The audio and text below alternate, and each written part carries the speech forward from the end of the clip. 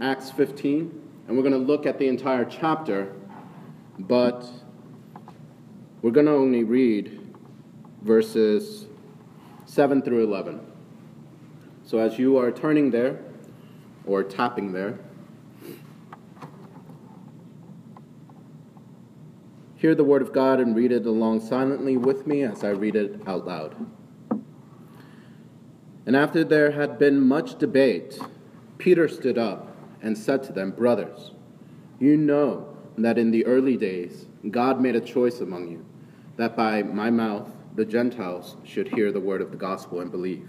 And God, who knows the heart, bore witness to them by giving them the Holy Spirit just as he did to us. And he made no distinction between us and them, having cleansed their hearts by faith. Now therefore, why are you putting God to the test by placing a yoke on the neck of the disciples that neither our fathers nor we have been able to bear? But we believe that we will be saved through the grace of the Lord Jesus, just as they will." This is the word of the Lord. When we look at this passage, you're looking at essential and non-essential things. And sometimes that's hard to perceive in our lives, is it not? When you look at all of your relationships, whether it be within your family, among your tight circle of friends, or your workplace, and beyond, your neighborhood, your city, it's hard sometimes because our passions get in the way, our reason isn't always consistent, and sometimes we don't see the situation and the person clearly enough to decipher what is really essential, what is really worth fighting for, and what is not. Where we need to use our wisdom to cultivate unity versus division, and where we need to use wisdom to cultivate division and not unity. It's hard. And the more and more I am living with my wife and my 2-year-old daughter, the more and more I feel unwise and not at full capacity at times to know for sure what is essential and what is not. When we look at our passage today, the church should be united, right? Christianity, it shouldn't be divided. And yet, in our passage, we see that the founders of our faith, there was a certain point where they refused to compromise, where they refused to be united, because there was too much at stake. The important things could not be dispensed with in order to promote a unity that was based upon non-essentials. That's the first point. The apostles refused to compromise about salvation. And they said that salvation is by faith alone. When you look at verses 1 through 11, and you can skim through it right now if you want, but we see two groups of people. We have the founders of our faith. We have Paul and Barnabas. And they're saying salvation is by faith alone. And then we have some Jews who have come down from Jerusalem, and they're saying, no, salvation is not by faith alone. You need to be circumcised in order to be saved. So, what is circumcision? We know what circumcision is, but what's the significance of circumcision? Why did they insist that people needed to be circumcised to be saved, to not go to hell? Well, circumcision began in Genesis 17, where God made a covenant with Abraham. And in that chapter, we see God commanding Abraham that every male child who became 8 years old needed to be circumcised. And if the person was not circumcised, the person would be cut off from his people. So instead of the skin being cut off, God is saying, if you didn't circumcise your child will be cut off from my community. That's what God commanded Abraham. And the people, you see, when you think about that, it's a direct command from God to Abraham, the father of their faith. And when you think about that, it's kind of it's understandable why some people would say, no, you really need to be circumcised. All you have to do is look at the law of Moses, and you can understand that this is where it all began. This is directly from God, right? Paul's response was a little different. What he says in Romans 2, and if you want to turn to it, by all means, please do. Romans 2, verses 25 through 29, he says, "For circumcision indeed is of value if you obey the law. But if you break the law, your circumcision becomes uncircumcision." So he's saying, if you break any part of the law, even though you're circumcised physically, you're treated like if you were never circumcised. So if a man who is uncircumcised keeps the precepts of the law, will not his uncircumcision be regarded as circumcision? Then he who is physically uncircumcised but keeps the law will condemn you who have the written code and circumcision but break the law. For no one is a Jew who is merely one outwardly, nor is circumcision outward and physical, but a Jew is one inwardly, and circumcision is a matter of the heart, by the Spirit, not by the letter. His praise is not from man, but from God. This is why Paul and Barnabas had to be divided. They could not be united with these Jews who came from Jerusalem over this issue. They couldn't be like, hey, I understand that we disagree on how you're saved. You say you're saved by works, by circumcision. We say that you're saved by faith. But hey, let's just get together and have a good time. The reason why Paul and Barnabas could not allow for that is because it was very clear at this time what God's will was. And his will was for both Jew and Gentiles to believe in Jesus Christ.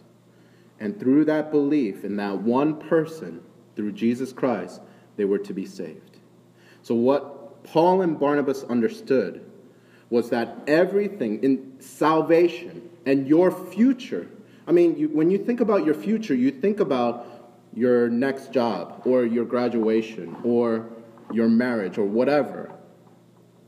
But essentially, if you want to think about our true objective future, that's only the immediate next few years of our eternal lives. If you want to think about the future of our eternal soul, it reaches into heaven or hell. So it's a really serious matter. And what Paul was basically saying is, we cannot compromise on this because not only are souls at stake, but this is what God has revealed to be the truth, regardless of what you believe to be the truth. You see, in a relativistic society, what you believe and what you think is the core or the fulcrum of truth. But the argument that Paul is making is that it really doesn't matter what you believe to be salvation is. It doesn't matter what your subjective belief is. This is what's true. And God has revealed that salvation is by faith. It doesn't matter if you're a Jew. It doesn't matter if you're a Gentile. You're saved by faith. This is what Paul told us not to be divided on. He told us not to be divided when you look in the New Testament over three major things. Number one, he told us not to be divided over what church leader you follow. In 1 Corinthians 1, verses 12 through 13, he says, "What I mean is that each one of you says, I follow Paul, I follow Apollos, or I follow Cephas, or I follow Christ. Is Christ divided? Was Paul crucified for you? Or were you baptized in the name of Paul?" Paul uses these rhetorical questions to say, you shouldn't be dividing over what human being, what human messenger you're choosing to affiliate and associate and be emotionally and mentally connected with. That is not a valid ground for division in the church. The second thing he told us not to divide over is excluding church members. In 1 Corinthians chapter 12, verse 25, he said that there may be no division in the body, but that the members may have the same care for one another. He says this in context to the illustration he gives about how the eye cannot say to the hand, I don't need you, and how the hand cannot say to the foot, I don't need you. One member within the church should not be dividing over whether other members should be a part of the group or not. The third thing Paul commanded us not to divide over is the exclusion of non-members. So he told us not to divide over church leaders. He told us not to divide over church members. And he told us not to divide over non-church members. In 1 Timothy chapter 2, verse 5 and 8, Paul says, "For there is one God, and there is one mediator between God and men, the man, Christ Jesus. I desire then that in every place the men should pray, lifting holy hands without anger or quarreling."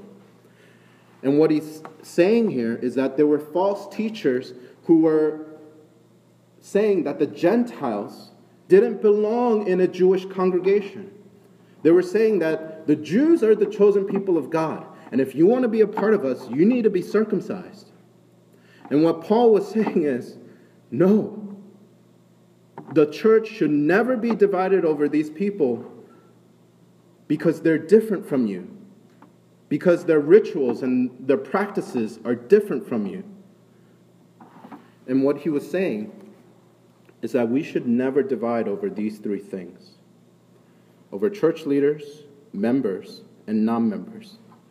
But what Paul is teaching is that disunion is necessary when people oppose God's will for the Gentiles to believe in the gospel. When you look in verse 7, in our passage today, Acts 15, "And after there had been much debate, Peter stood up and said to them, 'Brothers, you know that in the early days God made a choice among you, that by my mouth the Gentiles should hear the word of the gospel and believe.'"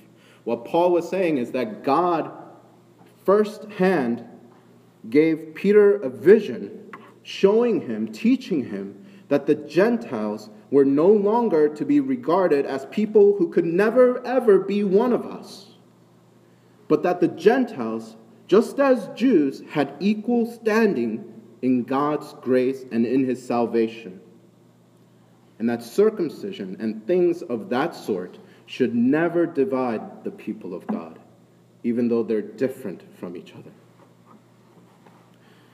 That's why Paul made it a point to be disunited, to be divided over these Judaizers, over these people from Jerusalem who were saying, you cannot be a part of us until you become a Jew.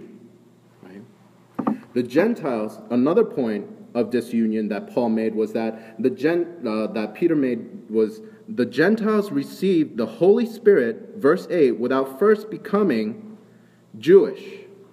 So when you look at verse 8, Peter continues to say, God, who knows the heart, bore witness to them by giving them the Holy Spirit, just as he did to us.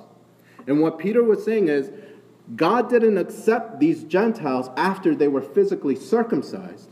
God accepted them after the Holy Spirit came into their lives. After the heart started to change. After they started to understand who Jesus was and why he came to earth. And after they realized how important he was to their lives. God saved the Gentiles just like he saved us. That's Peter's argument. He's saying that we're no different from each other because of that. And when you look in verse 11, or let's see, verse 10. Let's look at verse 10 first. The Jews were placing a yoke on the Gentiles that the Jews never were able to bear. Complete obedience to the Mosaic law. And he ends his argument in verse 11 by saying, it is not through circumcision and not through complete obedience to the law, which we couldn't even keep ourselves, but it's through the grace of the Lord Jesus that we're saved. And if you look in the Greek, the grace of the Lord Jesus, it doesn't appear in the English Bible, but in Greek it's placed first in that sentence. And whenever in Greek language, whenever a word or a phrase is placed first, it is being emphasized as being really important, so you should not forget this. It's kind of like putting things in all caps when you text, right? I mean, he wasn't yelling, right? But it's basically saying this is really important. The grace of the Lord Jesus Christ, meaning God has shown favor to them, and that's why we should accept them. You know how sometimes you trust someone because they know someone that you trust? For example, I remember my sister, and I was getting ready for marriage, and of course there were some hiccups along the way, right? Mainly because I was very stubborn, right? But I remember my sister, who's 6 years older than me, I remember us having a private conversation together, and she basically said, Tae, but she said my name in Korean, which is Hungtae, right? She said, Hungtae. I go, what? She said, whoever you choose, I trust you, so I trust them. I trust you, so I trust them. And I love them, I love her, because I love you. That's the argument that is being made here. What he's saying is, God has accepted them. So, since God has accepted them, you should accept them too. Because you love the Lord. And if the Lord that you love has shown favor to them, has shown grace, then you should show them grace as well, even though you're very different from each other. Now, I made a point saying, I've showed you Peter's argument and Paul's position about what point the church needs to be divided over if necessary, right? And that's salvation. In matters of salvation, we need to stand strong. If anyone denies that you can be saved by something else other than Jesus Christ, right, then we need to stand firm.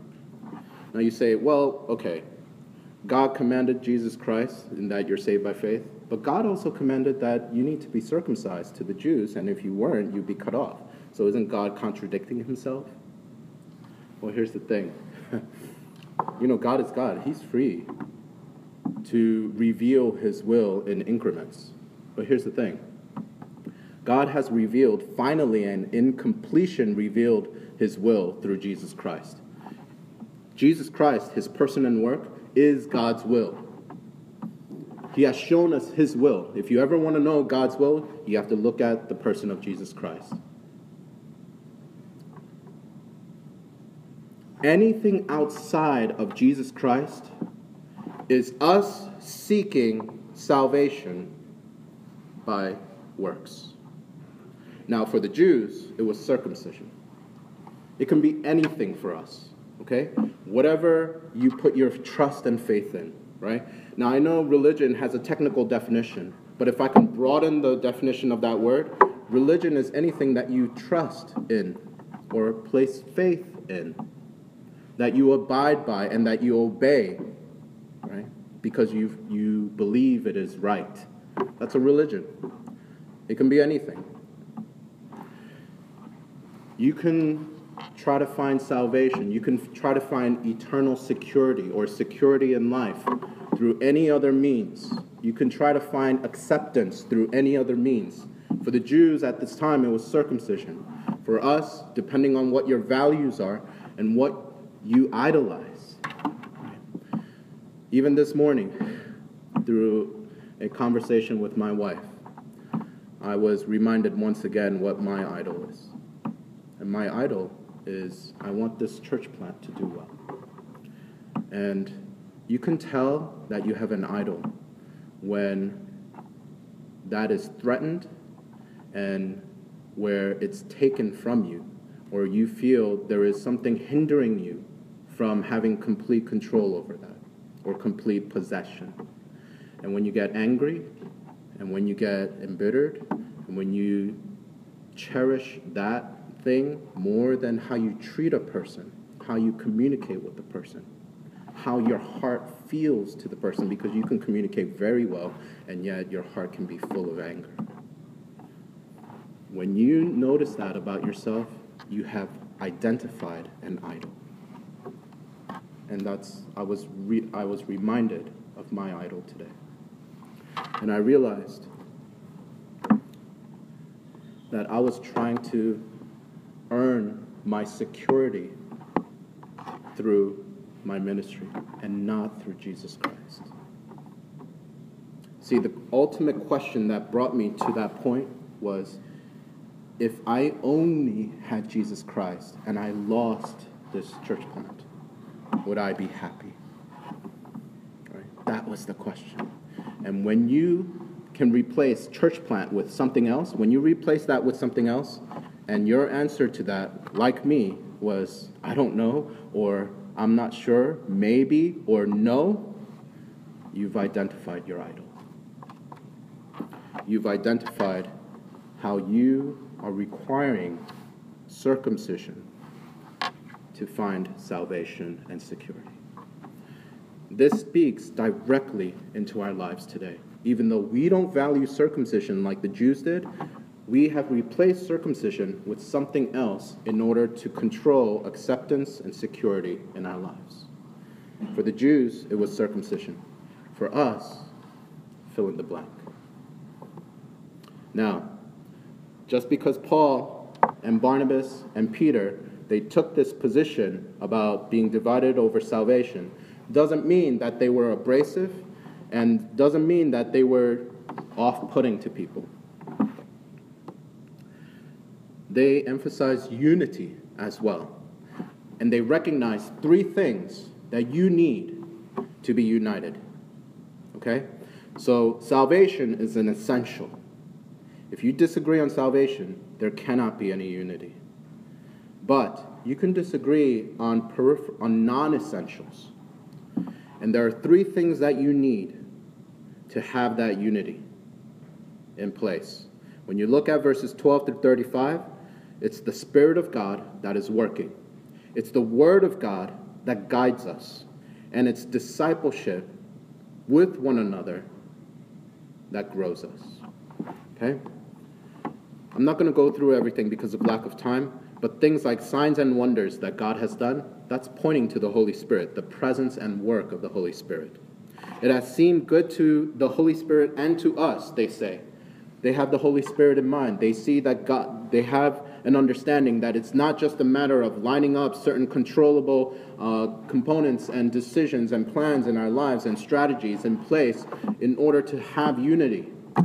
Unity cannot be obtained just by pure formula and the execution of a nicely structured formula. Unity needs the presence and the work of God. And that's why we need prayer, because prayer is depending upon the presence and work of God. Secondly, the Word. James quotes from Amos, chapter 9. And in that quote, there's a portion where he says, "The remnant of mankind may seek the Lord, and all the Gentiles who are called by my name." He directly teaches the Jews who are saying, these Gentiles can never be one of us unless they become like us first. And he says, I will quote you from the book that you treasure so much. I will quote you from our own Bible and show you that from the beginning, God's plan was to include these people that you feel should not be included unless they meet certain criteria. And thirdly, discipleship. We need leaders. We need each other. When you look at leaders, they're not all cookie-cutter leaders, okay? They're not going to see everything eye to eye. Look at Paul and James, guys, okay? These are church leaders. These are founders of our faith. They're authors of our New Testament. But you look at Paul and what he wrote in Romans 3:28, "For we hold that one is justified by faith apart from works of the law." And then you look at James chapter 2, verse 24, and he says, you see that a person is justified by works and not by faith alone. Are they contradicting each other? They are not. What's happening there is they're addressing two very different crowds. You have Paul, who's addressing people who say, you need to be circumcised, you need to keep the law in order to be saved. He says, no, you don't. You just need the grace of God. And then you have James, who's confronting people who say, hey, we're saved. God forgave us, so we don't need to follow any laws. And it's okay. God's kind of okay with that because of Jesus. Right? And what James says is, no, you cannot just say you believe in Christ, in Jesus Christ and live like a non-Christian. You can't do that. That's not true salvation. True salvation, yes, you're saved by faith, but your works show that you are saved. It shows that God has shown favor to you and that you have been forgiven. You see, both of these leaders, Paul and James, appear in this one passage to guide and disciple the believers. And both of them, though they're coming from very different points of view, have one unshakable common ground, and that is Christ on the cross and the forgiveness and salvation that he gives. And you see, those are non-essentials. Those perspectives and those focuses that we have, they should never divide us. But it actually should unify us and complete the body of Christ, because we are not our whole self without the other. And that's why discipleship is absolutely necessary. We're not just looking for people who are just like us, cookie-cutter people. That's the mistake of the Jews who came down from Jerusalem and wanted these Gentiles out of their lives, or become a Jew, and then we'll think about accepting you into the outer circle, but never in our core circle. You can be God-fearers, and that's what we'll call you, but you can never be a Jew. You see, the grace of God is completely different. It's completely destroyed that paradigm, and it basically said, from the beginning, I have ordained that both Jew and Gentile should come and be saved by grace and by faith in my Son. And it's not because everybody is the same. There are a lot of other things I have here, but I'm going to spare you the details because they're non-essential right now. But one thing I do want to point out before we close, the third point, disagreement is unavoidable. Disagreement is unavoidable. Very important, because sometimes we feel like disagreement is something that should not happen and it should be avoided. And if you didn't, you weren't smart enough or you were lazy. However, have you ever thought that God ordained, predestined disagreement? Why? Well, before we go to that, some people think there's disagreement because God messed up or because God doesn't exist and we just made this all up. But of course, from that premise, I'm not going to even consider that because we love the Word and God has opened our eyes to see the truth. Disagreement is important because disagreement reminds us that we are not Jesus Christ. We are not the saviors of those around us, and we are not the savior of ourselves. We disagree because we're limited and because sin corrupts us. And we are fallen.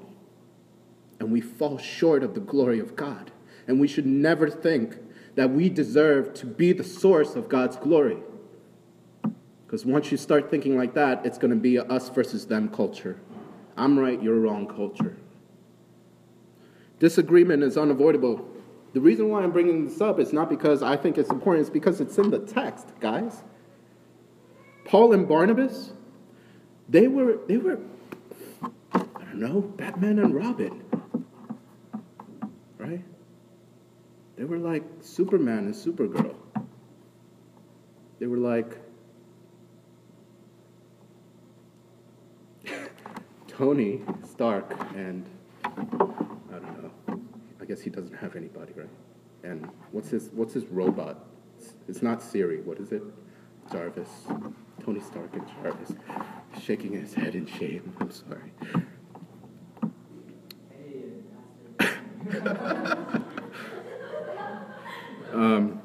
Paul and Barnabas disagreed. It says in verse 36, and after some days Paul said to Barnabas, let us return and visit the brothers in every city where we proclaim the word of the Lord and see how they are. They were so united. But when you come to verse 37 through 40, Now Barnabas wanted to take with them John, called Mark. But Paul thought best not to take with them one who had withdrawn from them, etc., etc. Verse 39, and there arose a sharp disagreement, so that they separated from each other. Barnabas took Mark, and verse 40, Paul chose Silas, and they parted ways. The duo was broken up.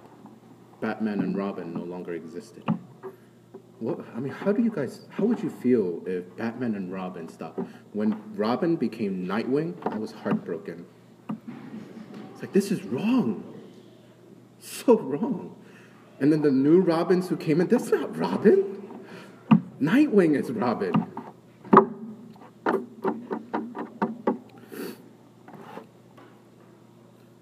Disagreement is unavoidable, but not irreconcilable.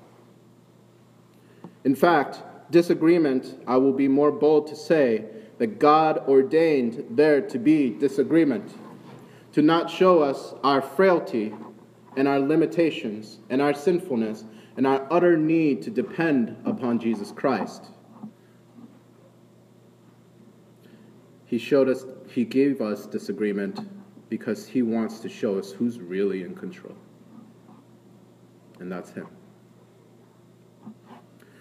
Disagreement is unavoidable, but it's not irreconcilable. Because as you read through your New Testament, and as you read through Colossians 4, 2 Timothy 4, all written by Paul, you see in Acts, Paul didn't like Mark because he flaked. But when you come to Colossians 4 and 2 Timothy 4, Paul says of Mark, Aristarchus, my fellow prisoner, greets you, and Mark, the cousin of Barnabas, greets you.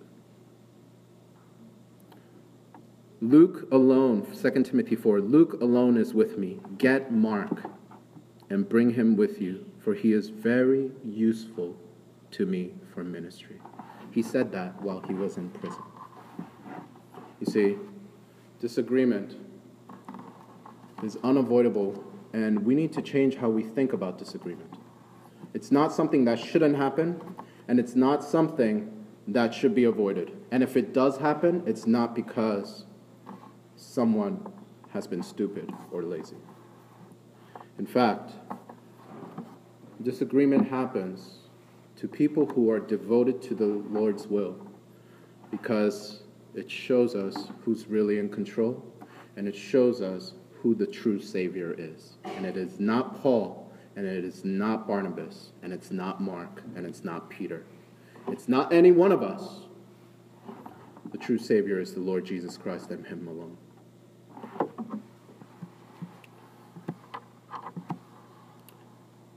It's hard sometimes to see what is really essential and what is not.